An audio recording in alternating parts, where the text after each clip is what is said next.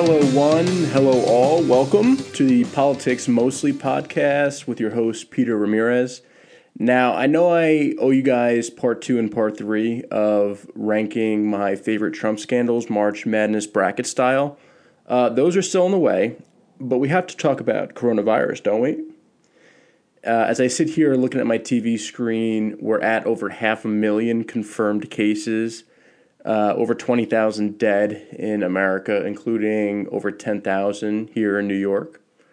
And of course, no one blames Trump for the start of the virus, right? Wet markets, maybe selling bats, and God knows what else in China is where the virus started.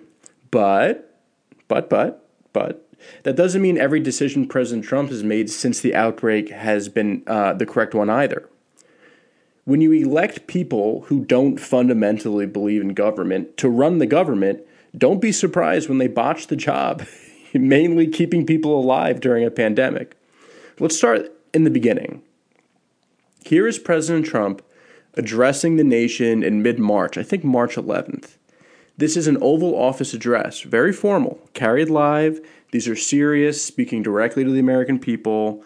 This is actually only his second such address as president. President Trump ramping up his response to the coronavirus outbreak, but instead of reassuring the public, he caused more confusion than calm.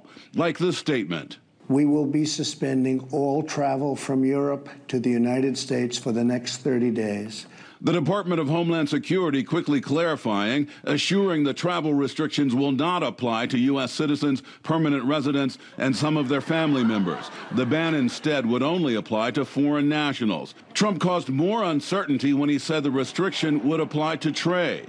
And these prohibitions will not only apply to the tremendous amount of trade and cargo, but various other things. But Trump took to Twitter to clear up that statement, writing, "It is very important for all countries and businesses to know that trade will in no way be affected by the 30-day restriction on travel from Europe. The restriction stops people, not goods."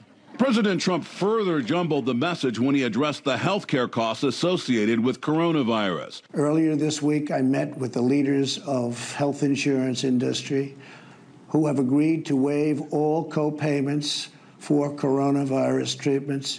A White House official later corrected the notion, saying co-payments would be waived only for coronavirus tests, not for treatments of the disease. Okay, so let's recap. We're going to be suspending all travel, except that wasn't true. We're going to suspend all trade, except that wasn't true. All coronavirus treatment will be paid for, except that wasn't true. Dude, what are you doing? This wasn't some gotcha question on your walk to the helicopter. This was a planned, pre-written speech, and you botched every message you tried to send. Like, there was a rough draft. Then there were revisions, brainstorming, proofreading. You probably went through the speech a few times before reading it. And the entire next day, different parts of the government are just correcting the errors. Then there's the blame game.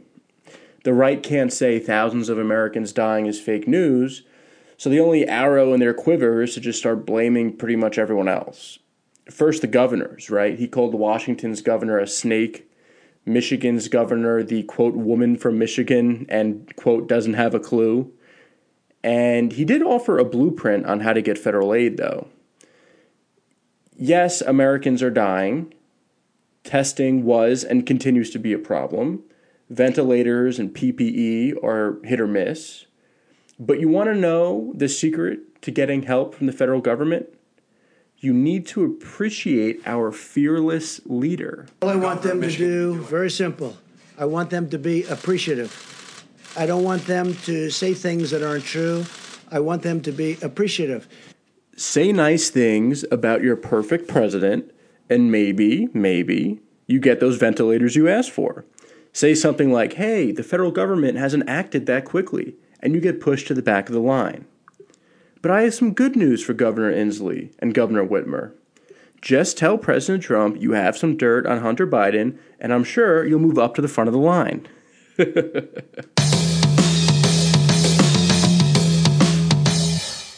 Dr. Trump is a great medical doctor, the best. People are saying the biggest, number one in the world. Dr. Trump thinks hydroxychloroquine will treat coronavirus. Dr. Trump studied this drug for a very long time, and Dr. Trump insists that this miracle cure isn't some short-term, desperate attempt to stabilize the financial markets. No, it's actually based on sound science and peer-reviewed studies. You see, Dr. Trump was touting this miracle drug at a press conference, and an Arizona couple took the medicine, even though they were not coronavirus positive, and the man is dead and the woman is in severe condition. It's almost like words have consequences, and maybe, just maybe, presidential press briefings about a pandemic isn't the place to be floating theories about magic pills. There are also reports that people who rely on hydroxychloroquine for conditions like lupus haven't been able to fill their prescriptions because so many doctors are calling in experimental prescriptions on dying coronavirus patients. Then, India, the country where most of the world's hydroxychloroquine is produced, announced that they would be banning the exportation of that drug, only further limiting our access to it. By the way, the first hydroxychloroquine coronavirus trial ended in Brazil because patients receiving the higher dose of the drug developed irregular heart rates and risked getting heart arrhythmia, a fatal condition. So there you go. Dr. Trump touts the drug. People take it and die. People who need it can't get it. India stops giving it to us, and the only trial to test the drug ended in failure because it stopped people's hearts. And the best news is, Dr. Trump is in your insurance network. Okay, lastly, let's talk about one of my pet peeves with Trump, and there are a lot, but this is probably number one. He gets things wrong. He later claims he was right, and then he tries to rewrite history. No. You don't get to claim you're right when you're wrong and try to lie to the American people after the fact. And two recent political ads, one from a Republican group, by the way, have done a really good job at pointing out how casually Trump was handling the crisis in the beginning. I'm going to play both, and then I'll see you next week. The coronavirus. This is their new hoax. We have it totally under control. It's one person coming in from China. One day it's like a miracle. It will disappear. When you have 15 people, and within a couple of days it's going to be down to close to zero, we really think we've done a great job in keeping it down to a minimum. I like this stuff. I really get it. People are surprised that I understand it. No, I don't take responsibility at all. Are there words about a pandemic at this point? No, we're not at all. How concerned are you? Well, we pretty much shut it down. You know, a lot of people think that goes away in April. We have contained this.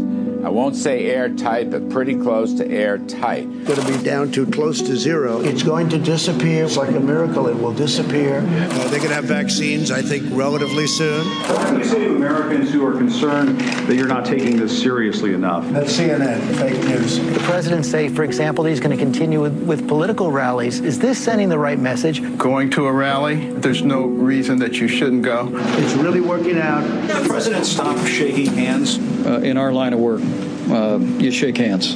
No, I don't take responsibility at all, but it's something that we have tremendous control of. How would you rate your response to this crisis? I'd rate it a 10. This is a pandemic. I felt it was a pandemic long before it was called a pandemic.